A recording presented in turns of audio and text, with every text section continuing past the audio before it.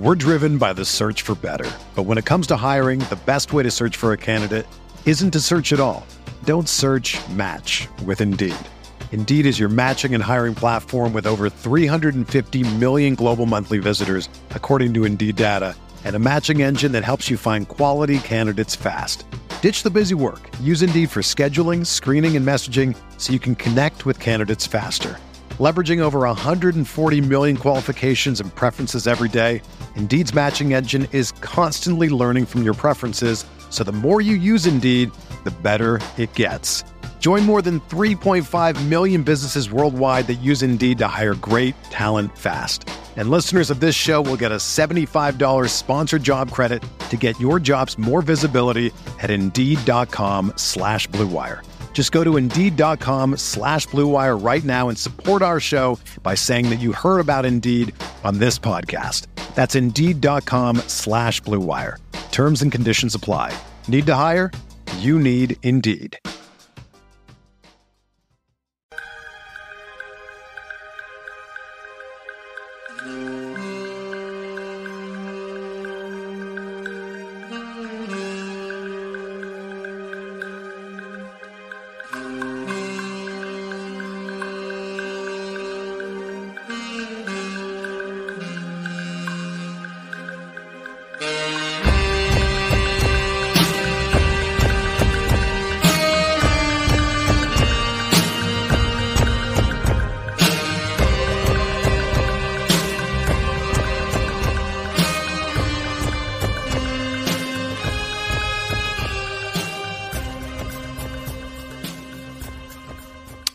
Hello, everyone. Welcome to Pod Maverick After Dark. I am Kirk Henderson, and you are joined by myself and Josh Bowe. It is February 3rd, Saturday night, about 10:30. Dallas Mavericks just lost to the Milwaukee Bucks, second time this season. Game closed out with a final score of 129-117. Josh, how you doing? I'm doing okay. I'm trying to think of how we're going to talk about this game because the vibes feel very similar to when the Mavericks lost those two games back to back to the Hornets last season. Those losses dropped them under 500, and basically we knew that the season was over. This is interesting because they're 26-23. They're still 30 or whatever. I think they got like 35 or so games left to play.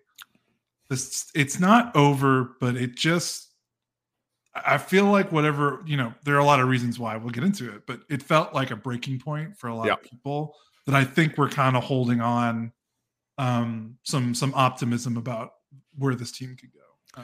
Well, similar to the Mavericks 3-point shooting, your camera died. So you work on that while I kind of ramble in response. I find that sort of lead in very interesting because I don't know what I expected out of this game, because Giannis Antetokounmpo is one of the players I probably have the most fear and respect for on a game-to-game basis. So when you're playing the Bucks, even with days of rest, once you know Derek Lively's out of the game, once you know Kyrie's, Kyrie's just, I'm sure he'll play the next game at this point. But if Kyrie's not playing, you're still just missing 3 of your 5 regular starters. I don't have a lot of high expectations for this game. So when the Mavericks come out, and it's funny, I could not find the game on my ridiculous streaming service that I have. So I missed the 7 of 8 3-point barrage. So you missed the best part of the game for the Mavericks. Yeah, so I missed like this best, and like the Mavs Slack is blowing up about the game. And of course, it's just like, all right, cool. And then the moment I tune in, I mean, within minutes, like probably not even minutes, it might have been 30 seconds later, Luka Doncic and Giannis got in that little scrum on the floor where Luka displayed remarkable flexibility. I just want to point that out, and rolled his ankle in such a way to where I remember thinking, oh, okay, there's the season. Good thing that Knicks pick is top 10 protected. Yeah. And it looked awful. Like it was as bad. Gross of an injury that didn't actually, he has a sprained ankle, but some people just have pliable ankles like that. It was one of the grossest things that didn't actually hurt a player that I've ever seen. And then he comes back in and proceeds to sort of go to, just really play a spectacular offensive quarter and half.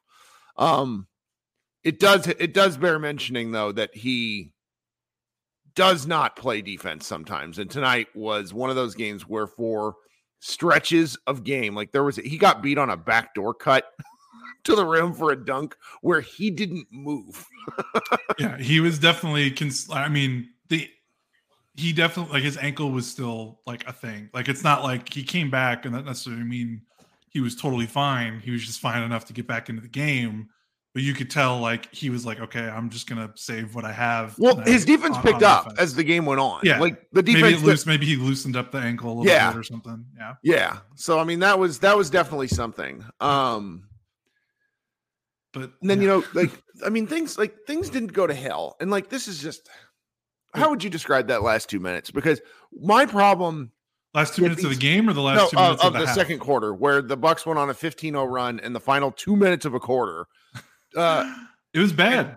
What happened? Because you got to understand, like, I'm writing, my wife is talking to me. I'm like waiting to eat my dinner at halftime. And I look up and I'm just like, what? And then I'm scrolling through the play-by-play. And I noticed the same thing I always notice, that Jason Kidd didn't call a fucking timeout. But that feels very reductive to what happened. Can you kind of tell me what happened? Well, the offense dried up in terms of missed threes. And I mean, I can go on a longer soliloquy, but oh God, I can't even say that word. Soliloquy. Yeah, that's tough for me right now. Sorry, guys. Long story short, missed threes and turnovers. And then when you have missed threes and turnovers with this version of Mavericks transition defense, which might be one of the worst transition defenses in the entire NBA, and when you give Giannis and Dame, free cracks at this transition defense, I mean, there was nothing they could do. Luka had, he missed a shot. He thought he got fouled. And in that, not only does he miss a shot, which led to a transition opportunity, and of course, he thought he got fouled. We can argue ref stuff. We can talk about that later, because I know a lot of people are mad about the refs, and in some cases, rightly so. But so it leads to, not only is it a missed shot, it leads to a fast break opportunity where Luka gets a transition take foul on Giannis. Because if he didn't, because Giannis was about to have a free throw line dunk, like he was about to obliterate the rim because no one was getting back. And then he picks up a technical. So that's 2 free throws, one for the technical, one for the transition take foul. Then they get the 3-pointer on the possession that they keep. So that's 5 points in one possession. And of course, that's the 3-pointer they make where Giannis Antetokounmpo basically kicked Luka as he was driving baseline and passing it to the corner 3, which they reviewed and called incidental contact, which was a bad call. You think it was? Like, Luka sold it. Like, that looked like somebody, when they when Stone Cold used to kick somebody in the stomach before he did the stunner. That's what that kick was.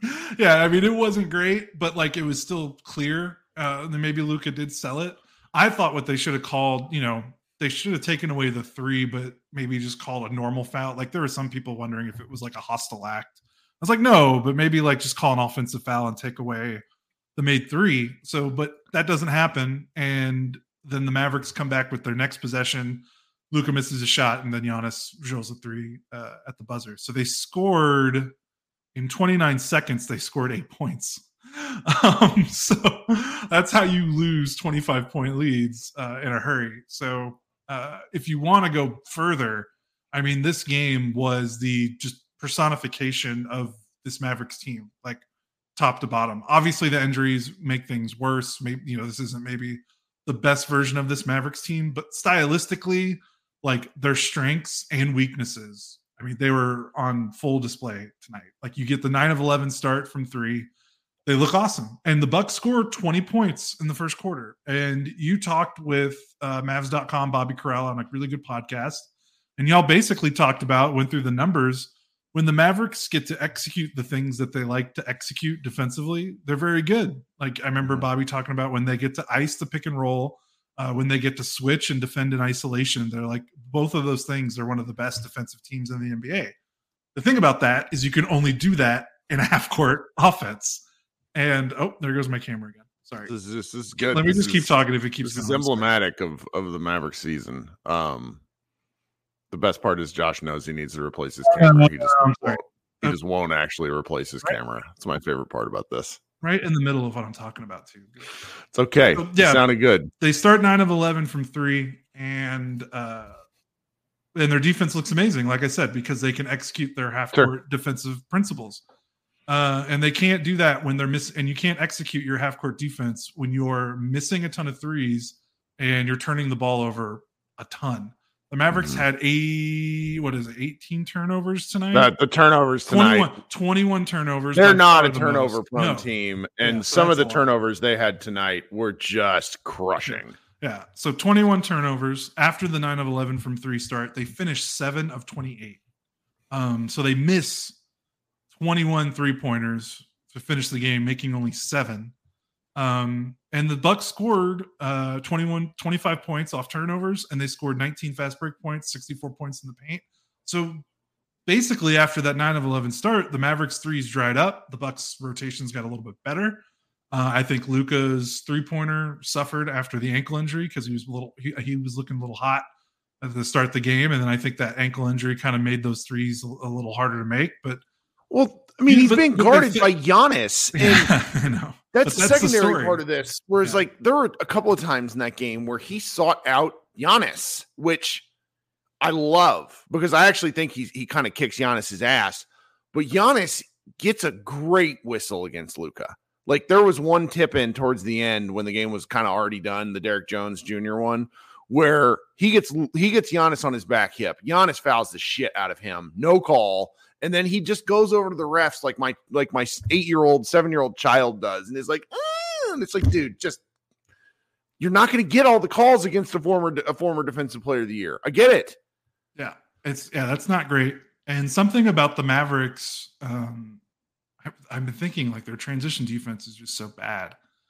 I wonder how much of it is Luka's in the paint a lot, even when he's not shooting, because when he's creating 3-pointers, because he's touching the paint, usually, either in a pick and roll or a drive. Obviously, missed 3-pointers are bad. And we know that if your floor is spaced where you've got 2 guys in the corner and you miss a 3 and that ball is shooting out to the top of the key and you've got 2 people in the corner, it's hard to get back on defense. Well, the Mavericks always have 2 people in the corner, and also Luka's in the paint. So think about when he's passing the ball to people at the 3-point line, the Mavericks have 2 guys in the corner and Luka's probably somewhere in the paint. If that's a missed shot going up the top of the wing, the Mavericks are basically down. If they're not getting back as fast as possible, they're basically 3-man down almost every single transition opportunity. That was one of the things. Because there's 2 guys in the corner and Luka's in the paint passing the ball out to a shooter. So that's they've got to. And that's a systematic thing, but that's also, guys got to start leaking back before. Yeah, the guy who doesn't get the pass has to start making his way back a little bit. Yes. That was one of the things that happened. Josh Green shot a corner 3 from the right corner in the final 2 minutes of the second quarter. And then I don't think he got fouled, but he ends up on his back. And the shot was so short that it ricocheted off the side of the rim down. I remember this. And I mean, that's as bad as a turnover. Those two things together. Like when you miss corner threes horribly, it is as bad as a live ball turnover. Yeah. It's an ignition to a fast break.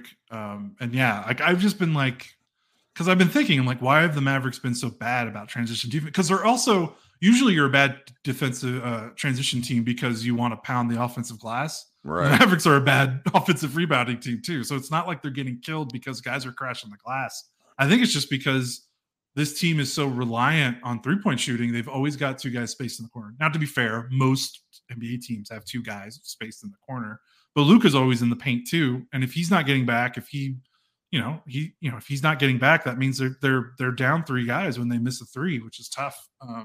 But yeah, it's just, that was the game. They made their threes and their half-court defense looked awesome in the first quarter. From second quarter to the fourth quarter, they turned the ball over. They missed their threes, and they didn't have an opportunity to play half-court defense, and they lost the game.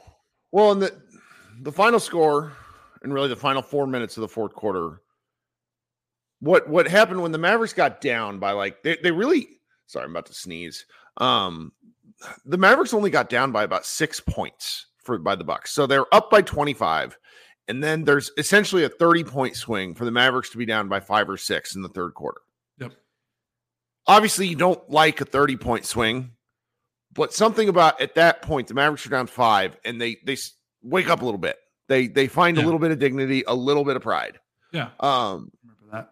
They come back in the game. They actually retake the lead in the fourth quarter or in the third quarter, only to give it up on the final shot in like 6 seconds left. It like. If you want to talk about bad transition defense like that, fine. It's just like, guys, what are you doing?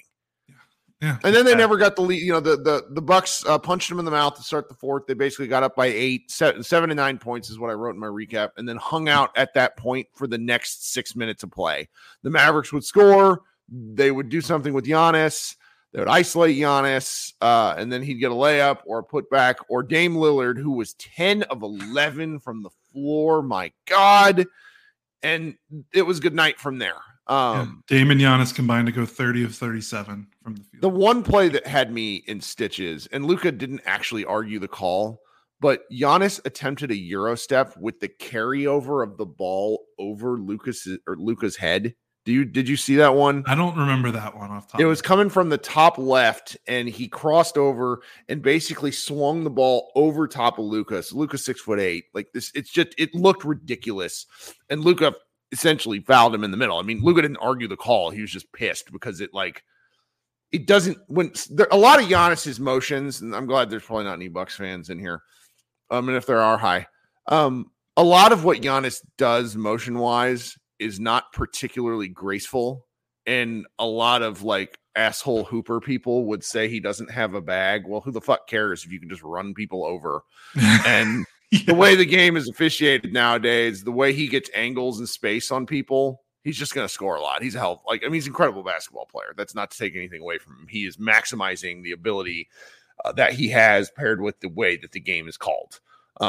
And it was just there were just a couple instances of the way that he is able to do things physically that simply cannot be matched. And it was something to watch. Yeah. Do you remember the one that sticks out to me the most is they're in transition. The Bucks are, Giannis has the ball. It happened repeatedly throughout the night, but there was one that just stuck out to me. It was in the second half. Mm-hmm. And Giannis has, he's rampaging down the middle of the floor on a transition opportunity. The Mavericks were actually back. I think they had more guys back than the Bucks did. So they actually had an defensive advantage for once in transition. And Maxey was back, in the paint, in a stance, guarding, got his hands up, not hands up, but he's in the defensive posture, waiting for Giannis.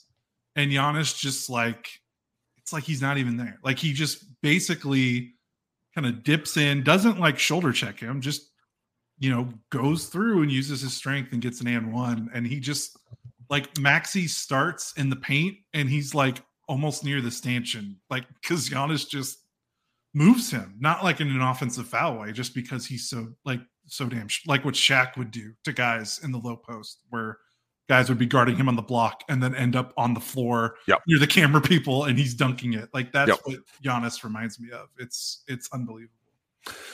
Okay, we're going to take a quick break here. If you guys are here in the stream, if you could head down and hit the like button, I'd very much appreciate it. While you're down there, consider subscribing to Pod Maverick. We do these shows, and then, I don't know, I think particularly as the season wears on, I feel good tonight. I'm going to do a secondary live show where if you would like to come talk basketball with me, get out some frustration, we'll hang out for a little bit and talk a little bit of basketball. So be ready for that. While you're, if you're listening via a podcast and it's Saturday or Sunday, Monday morning, consider subscribing to our show. Leave us a review. Be very grateful. Those who are watching on the YouTube, either in the live show or later on, if you could leave a comment, really appreciate it. I read all of the comments, even the very mean ones, and nothing tops YouTube like mean comments. Twitter thinks it's mean, and it just doesn't have it. I will be hosting a second show tonight. So those of you who regularly participate, hang around because I would like to talk some ball with you. And then stay tuned here for a quick ad read if you're listening on the audio show. We'll be right back. We're driven by the search for better. But when it comes to hiring, the best way to search for a candidate isn't to search at all. Don't search, match with Indeed. Indeed is your matching and hiring platform with over 350 million global monthly visitors, according to Indeed data, and a matching engine that helps you find quality candidates fast. Ditch the busy work. Use Indeed for scheduling, screening, and messaging so you can connect with candidates faster. Leveraging over 140 million qualifications and preferences every day, Indeed's matching engine is constantly learning from your preferences, so the more you use Indeed, the better it gets.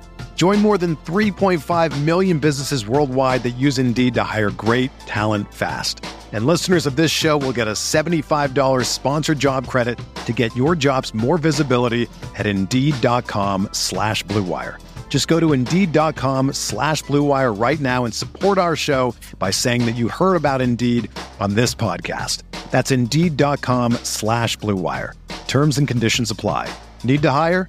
You need Indeed. You know, if I would have applied myself, I could have gone to the NBA. You think so? Yeah, I think so. But it's just like, it's been done. You know, I didn't want to, I was like, I don't want to be a follower. Hi, I'm Jason Concepcion. And I'm Shea Serrano. And we are back. We have a new podcast from Wondery. It's called Six Trophies. Woo! And it's the best. Each week, Shea Serrano and I are combing through all the NBA storylines, finding the best, most interesting, most compelling stories, and then handing out 6 pop culture themed trophies for 6 basketball related activities. Trophies like the Dominic Toretto I Live My Life a Quarter Mile at a Time trophy, which is given to someone who made a short-term decision with no regard for future consequence. Or the Christopher Nolan Tenet trophy, which is given to someone who did something that we didn't understand. Catalina Wine Mixer trophy. Ooh, the Lauryn Hill You Might Win Some, But You Just Lost One trophy. And what's more, the NBA playoffs are here, so you want to make 6 Trophies your go-to companion podcast through all the craziness. Follow 6 Trophies on the Wondery app or wherever you get your podcasts. Listen ad-free right now by joining Wondery Plus. Okay, I don't really know what else to talk about this game because, like, you go through and you look at, they played 7.5 guys. This was a game, you know, where Jaden Hardy played 11 minutes. He was 1 of 4 from the floor. Kid yanked him pretty quick because Hardy's just got to understand that he can't do off the dribble shit where he is stationary. If he catches it on the move off of receiving a pass, I'm fine with it. When he takes dribble move shots, I want to die. It's awful. Yeah, I feel like with Hardy, Kid is at the place where he puts him in kind of, he has a quick hook. Like he kind of knows when it's going to be good Hardy or bad Hardy. Mm-hmm. And credit to him. I mean, actually, probably one of his better coaching moves tonight. Yeah, because Hardy was bad. Right, and not run him out there. But boy, have you looked at Luka's minute game log? It's not pretty. Yeah, Kid said in the pregame that he wanted to keep him under 40 minutes, but Luka said since he hadn't played in 4 days, he'd be happy playing all 48. And this just goes like that comment followed by the action is just telling me they don't have a handle on Luka Doncic, period. But also, what's the alternative? They also don't have a choice. Yeah. They don't trust Seth. He tried Jaden Hardy. Didn't look good. Like, when Kyrie's out, this roster just... Yeah. There's nothing there. I mean, do you want to run a THJ Josh Green backcourt for 5 minutes? I don't know. Like, that's the only thing I could think of. But like the thing that I'm really concerned about is, I mean, if Kyrie does not come back, I mean, I don't care how good a shape Luke is in. You cannot have this usage with this minute load and not wear down. Like, he's gonna wear down. He's human. He's not a robot. I mean, maybe he doesn't, but like, there's a part of me that's kind of waiting for the other shoe to drop with Luka. And it's not Luka's fault. Well, I mean, the ankle that you're just like looking and you're like, man, this is just the culmination of a lot of minutes. What are you gonna do? Yeah. It just doesn't. The game plan being, you know, Luka needs to play 45 minutes, and they're basically. So he's played 42 minutes or more in 4 straight games. And the team is 2-2 in those 4 games. So they're not, you know, like, not only is he playing an ungodly amount of minutes, an unsustainable amount of minutes, they're 500 in those 4 games. Like, it's just, it'd be one thing if they were like 4-0 or 3-1, but like, if they're not even winning basketball, like, I don't know. It just feels like, and I'm not saying it's a bad coaching thing. It's just like, Just Kyrie has to get back, or things are just going to snowball on them really quickly. Well, then you look at the other guys that play tonight, and when you consider how many guys are hurt, Grant Williams gets the start tonight. Hilariously, he is a +13, like that. And Green was a -29, which is pretty funny. And he had once again, and because like Josh actually had a fairly interesting game. 20 points, 9 rebounds, 3 assists. I am convinced he has no idea how to pass during a fast break. He had some bad. He had 3 turnovers, and 2 of them had to have been on fast break, like live ball situations. And I'm just like, that's where his lack of experience long term, because he doesn't play basketball as long as some other guys, like really, really stands out. It's hard to get super mad at him, but like his speed is his weapon. So if he can't utilize anything other than getting to the rim, it's like, that said, he hit some clutch threes. He played a pretty good game. Hard to beat on a guy. I mean, no. He's not. But Grant. Yes, Grant. Grant. I don't know what to say anymore. Just an atrocious basketball player. Yeah, he makes the worst decisions at the worst times, and it's just, it's not funny. It's sad. I mean, he had a layup that like spun in and out. Like it's getting in the middle. Luka just hits him right in the hands. He has to move his hands from here to here and put the ball in the hoop, and he bricks it. Yeah, I'm embarrassed. And then that pass on the ground to Jay Crowder. He had 4 turnovers. That's why he didn't. That's why he only played 20 or 23 minutes. Kid was like, I've seen enough. For a low usage spot up guy to have 4 turnovers, that's like. Well, the final one was the one in the second half in the left corner where he gets a kick out and just stumble bumbles around. It's you look at what they rolled out. I think they got to trade him. Is kind of my thing, because his vibes have to suck, because he is not a guy who silently complains. He is me. If I were a Dallas Maverick, because I can't play basketball anymore either. I would just be bitching and moaning and flailing, and I just his energy's awful. I don't know. What are you trading him for? Right? I don't know. He's averaging 6 points a game in January. Like, I still think you can convince another team that his some of his playoff stuff with the Celtics was real. I really do. I think you have to attach a second to him. Like I don't see how you're getting value back. He still has 3 more years after this one. And I know his number's not huge, but with all these owners worried about like second apron stuff, like no contender's going to want that when they're trying to pinch pennies to make sure that they're not paying the mega tax.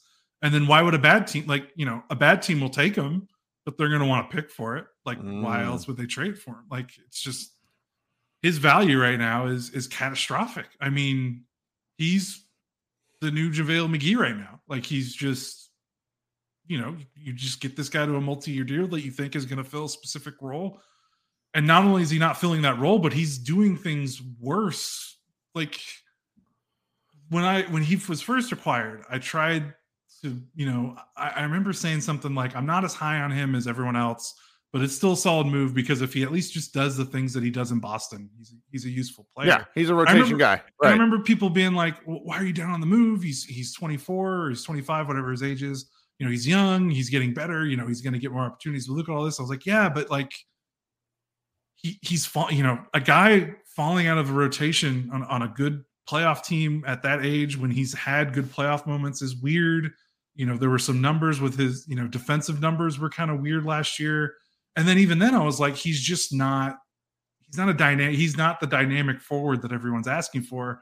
And just assuming that he's just going to take that leap is just, I'm just a little cautious. But now he's not even hitting spot up through. Like he's not even doing 3-and-D stuff. And I'm just like, he has like one game out of every 8 or 9 where it's like, oh, okay, there's that guy. And it's worse. It is worse than the Dorian stuff before. I'm trying to think how to phrase this, because Dorian really didn't become an NBA player until he played with Luka. Like, that's fair. The second half of the 2018-19 seasons, Luka's rookie year, the last 30 games, Dorian shot like 40% from 3.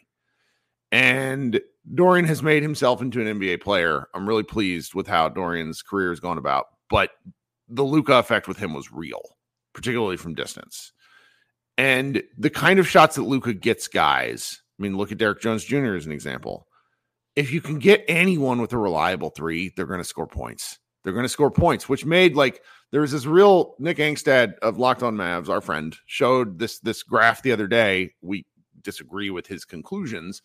Out of the guys who play the most minutes but don't average either 10 points, 5 rebounds, or 3 assists, Grant and Josh were 2 of the top 5. And Dorian was one of the others. And Dorian was the other. And all these people have been coming at me being like, well, it's Luka having the ball for days. Nobody gets enough shots. And I'm like, guys, let's look at other winning teams. Luka by himself, and this is not hyperbole, Luka by himself generates more open threes than some teams generate. Teams. So if you can't hit shots within this offense, your value plummets. And that the Mavericks simply cannot find anyone that can hit open shots. Reggie was great for a year, half a year, really. Well, that's why Tim is so important, and that's why it's hard to trade him. And that's what makes, even though they want to trade him, because, I mean, his defense was atrocious tonight. I know you pointed that out, but he made 4 of 8 from 3, and he was one of he wasn't great, but that you have to have a guy like that on your roster if you've got a guy like Luka. Not trying to argue Luka doesn't need to diversify the ball a little bit more. It'd be great, but you gotta be able to hit open to be clear, everyone, I see the comments in the chat. The Mavericks used the last tread available on Reggie Bullock's tires. That's okay. Yeah. I mean, he's not. I don't even think he's playing. I think he's on Houston. He doesn't play. We also have to mention. We talked about Grant. Quietly, the Derek Jones Jr. Revelation has cooled off, and he's kind of slowly morphed back into the player that he was for most of his career, which is still not terrible. It's still totally fine for a veteran's minimum that he's paid. He's still not I wouldn't call him underperforming. He's right in line with what he should be doing. He's a minimum signing. He's great. Right. But he was averaging 12.5 points a game in December. And there was a stretch where you're like, whoa, is he is something here? Did they unlock something? And then in January, teams are like, no, not really. They're treating him like the player that he is. He's actually not shooting terribly from 3 in January, 35%. He's only taking 2.8 per game. He's took none. He took none tonight. Took none in the Atlanta game that he last played. He's made 1 3 in his last 4 games. And again, it's not because he's necessarily shooting poorly. He's going games with 1, 2, 3 attempts.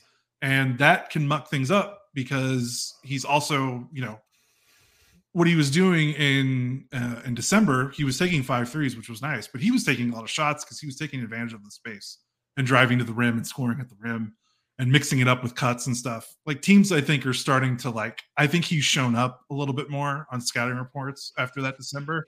And I think teams are kind of more okay, we're not going to let this guy, we're going to let him shoot threes. We're not going to let him beat us off and finish at the rim because that's where he will kill us. We're going to let him shoot. And then he's not shooting because he wants to get to the rim. He's not a shooter. So that's also so you're playing,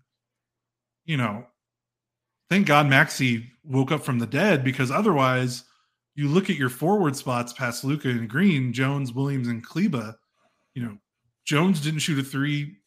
Williams was 0 for 2. If Maxey played if Maxey played like he played this season, they would have lost this game by 35 points.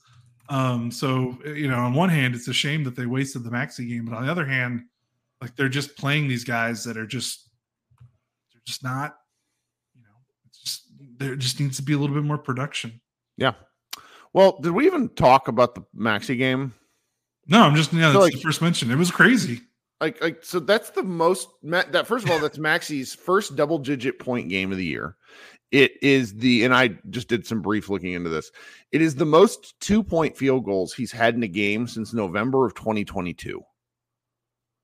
Maxey does not shoot 2-pointers for anybody's point of reference. I mean, he played a heck of a game. He looked like a comfortable basketball player. And he had 47 points on the season entering tonight. before tonight. Yes. Good God.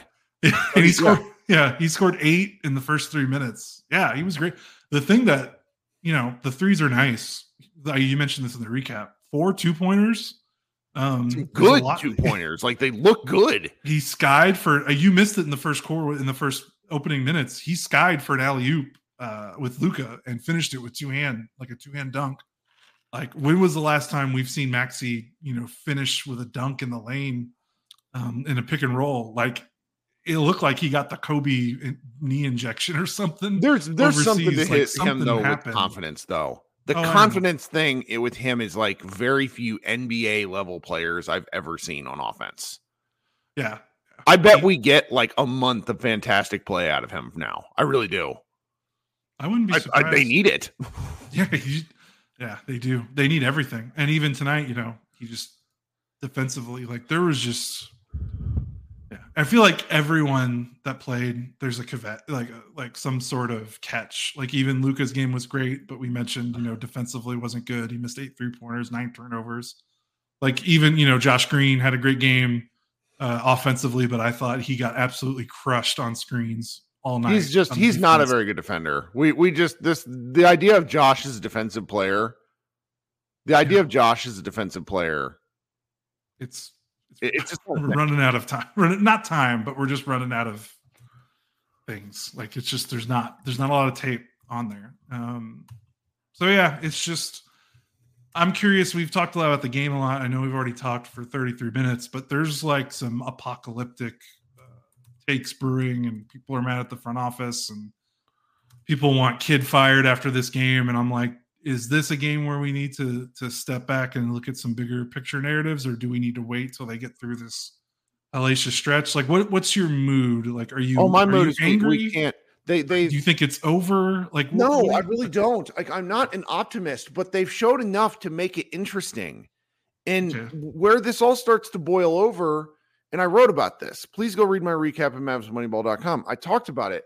To me, this is almost wholly bad injury luck paired with a total lack of organizational composure.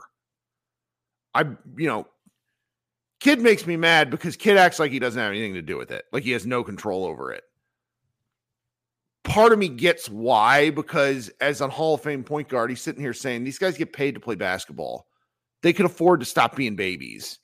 And I use the collective they, because we've seen some like, frankly, some childish behavior from Tim Hardaway, from he's starting to pick up some technicals lately. Why is that? Because leadership comes from the top down. And when you see Luka do it and nothing happens to Luka, why in the hell won't everybody else do it? But then, the Bucks announcers called this out tonight. And I guess I've just lived with this for so long. It didn't even occur to me. And some of you guys have probably thought about this, so I apologize, because this is not a new point. But when Cuban is sitting there doing the same thing, why in the hell would anyone shape up? He acts like a fan because he is a fan, and I appreciate that, but he is still a leader within the organization. And then it peters out into everything else that happens. I mean, I didn't watch the Mavs broadcast tonight, so I can't speak to this. But I got a dozen messages from non-Mavs fans, from different, media people around the league. And they're like, is this what you listen to every game? Are they okay? And like, that sort of thing, I called it an epidemic in my recap, because once you start complaining, it becomes the only thing you can do. And it's an organizational thing. They all have to stop. They all need to buck up and string together a series of performances. All of them. Luka cannot carry the offense all the time. Derek Lively cannot be the only defensive player. They have to do this together. The only way out of this mess is by playing through it. And they just don't seem to, they can't seem to be able to do it for more than a game at a time. I mean, when was the last time, I feel like a crazy person, when was the last time the Mavericks won 3 consecutive games? I'm going to go look because I'm petty. It's been a hot, it was probably, they won 3 games to start the year in January. Guess who those games were? Portland, and Minnesota. Minnesota game was impressive, but those other 2 games were cakewalks. Yeah. Other than that, they won 4 games to start December. And then they won 4 games to start the season. Yeah. There is no continuity game to game. There is not enough effort game to game. A lot of that is injuries. A lot of that is things that are completely reasonable. But every team has this excuse. And I'm reading the comments, and one person said blaming Luka again. Somebody else says this is a coaching problem. You can blame it anywhere you want. I don't fucking care. I just want it to stop, and I want to see some good basketball consistently from a team that I know can do it. They can't expect Luka to be a superhero every game. No, they can't keep doing this 42, 45 minutes, but I also don't know. I don't know where they go until Kyrie gets back. But yeah, the organizational stuff, like I'm with you.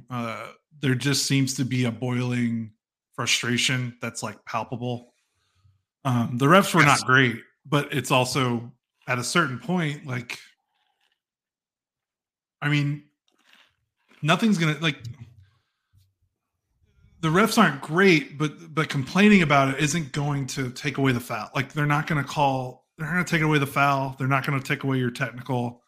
Maybe they call the game a little bit differently, but I mean, we've seen this repeatedly. This felt kind of like the Phoenix game a little bit, where when the adversity struck, it just kind of snowballed down. And I understand that maybe that's because they're frustrated because they felt like they haven't had their full team on the floor for a long time, which is true. They basically haven't played their 5 best guys together more than like 50 possessions or whatever it is. So I get it. They're frustrated, and everyone's like, it just, I don't know. Like, that's why I said this game sort of felt like those 2 Charlotte games, because it feels like guys are just kind of letting go of the rope. They're letting go of their competitiveness a little bit. Because you don't get that, like, once the outside stuff. Yeah. Yeah.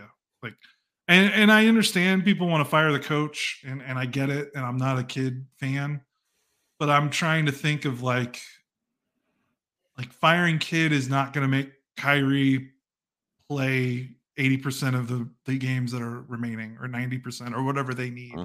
It's not going to make Derek Lively's nose go from broken to unbroken. Like, that's not to give Kid an excuse. Like, I think there's some things that he's been doing this season that are really bad, but I'm just saying, like, I don't know.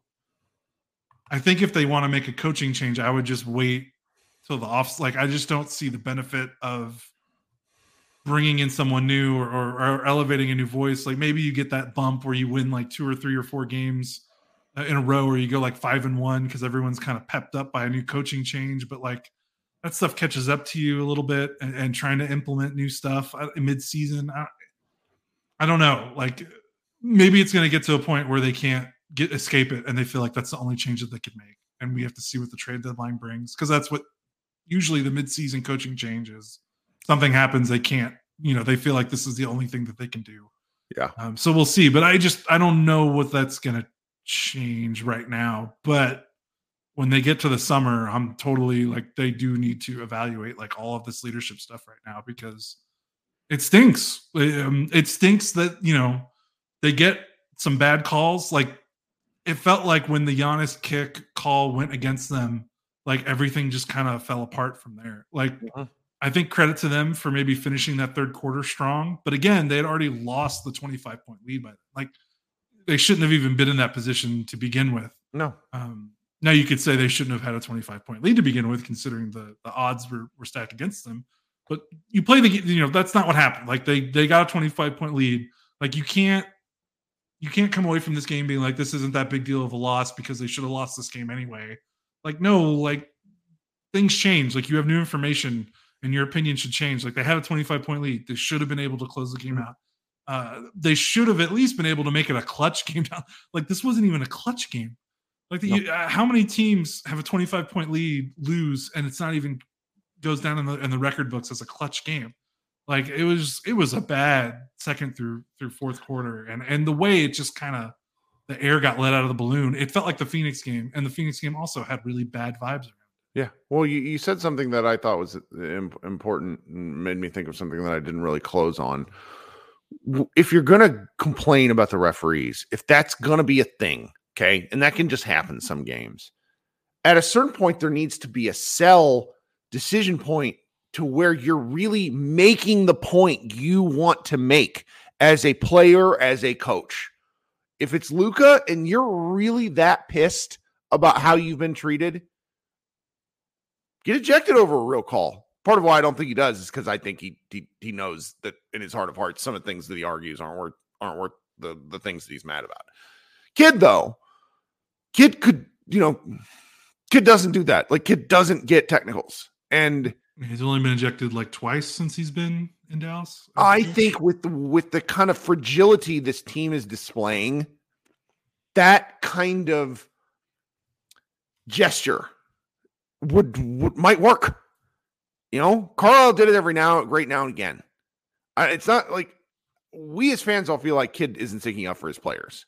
I wonder if the players feel that way. I don't know, because Kid and Hardaway and Luka, and there's a lot of weirdness. We never even touched on the fact that Kid went on the radio after the last game and said that Luka is better than Dirk and could be one of the best players of all time, which felt like such unbelievable pandering that we didn't even talk about it, because our site just looks at some of this stuff and just rolls our eyes. Like, I don't, we don't do fan speculation that much, or trade speculation. And sometimes we don't really talk about these kind of like clicky stories because it just annoys me as an editor. And I don't know. I just, it has to start somewhere.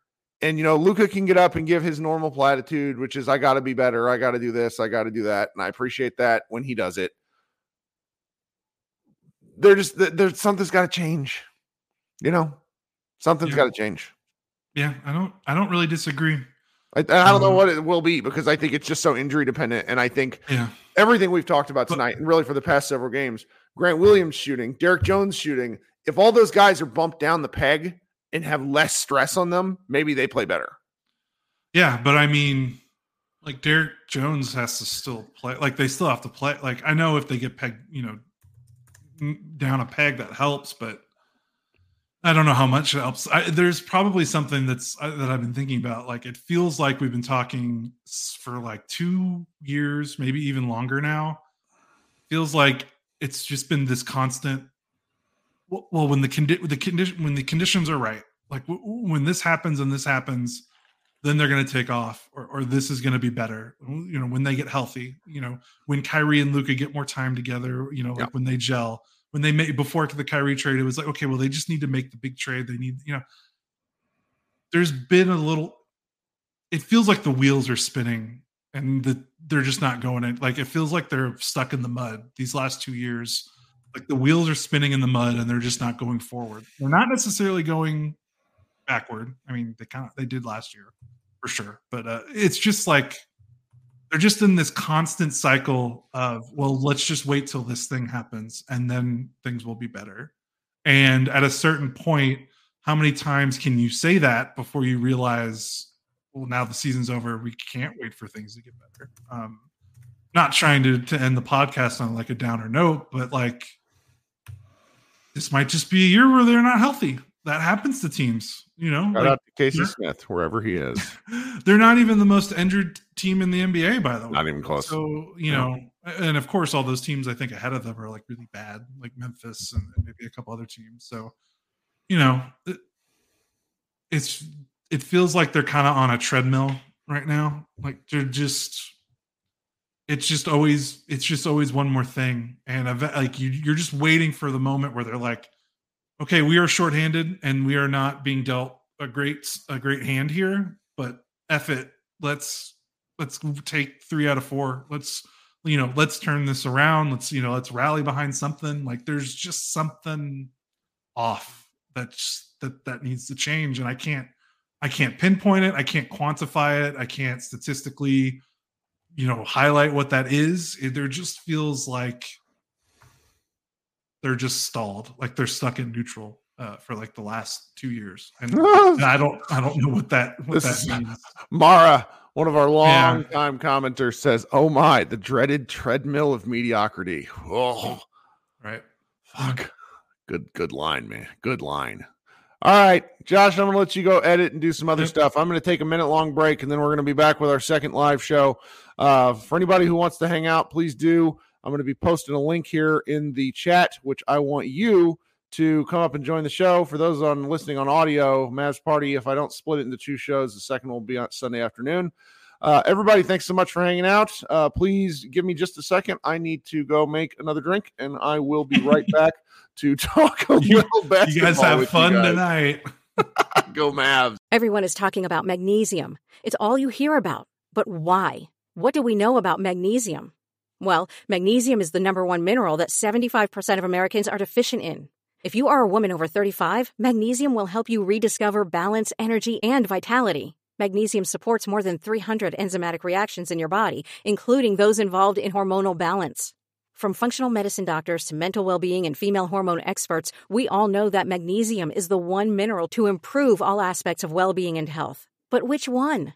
Magnesium Breakthrough from Bioptimizers, the trusted choice recommended by leading experts with 7 best-absorbed forms of magnesium to ensure your body receives the support it needs for overall well-being. Go to bioptimizers.com/balance today and use code BALANCE10 for 10% off. Support your journey to wellness at bioptimizers.com/balance. Magnesium Breakthrough from Bioptimizers, your foundation to optimal health and vitality.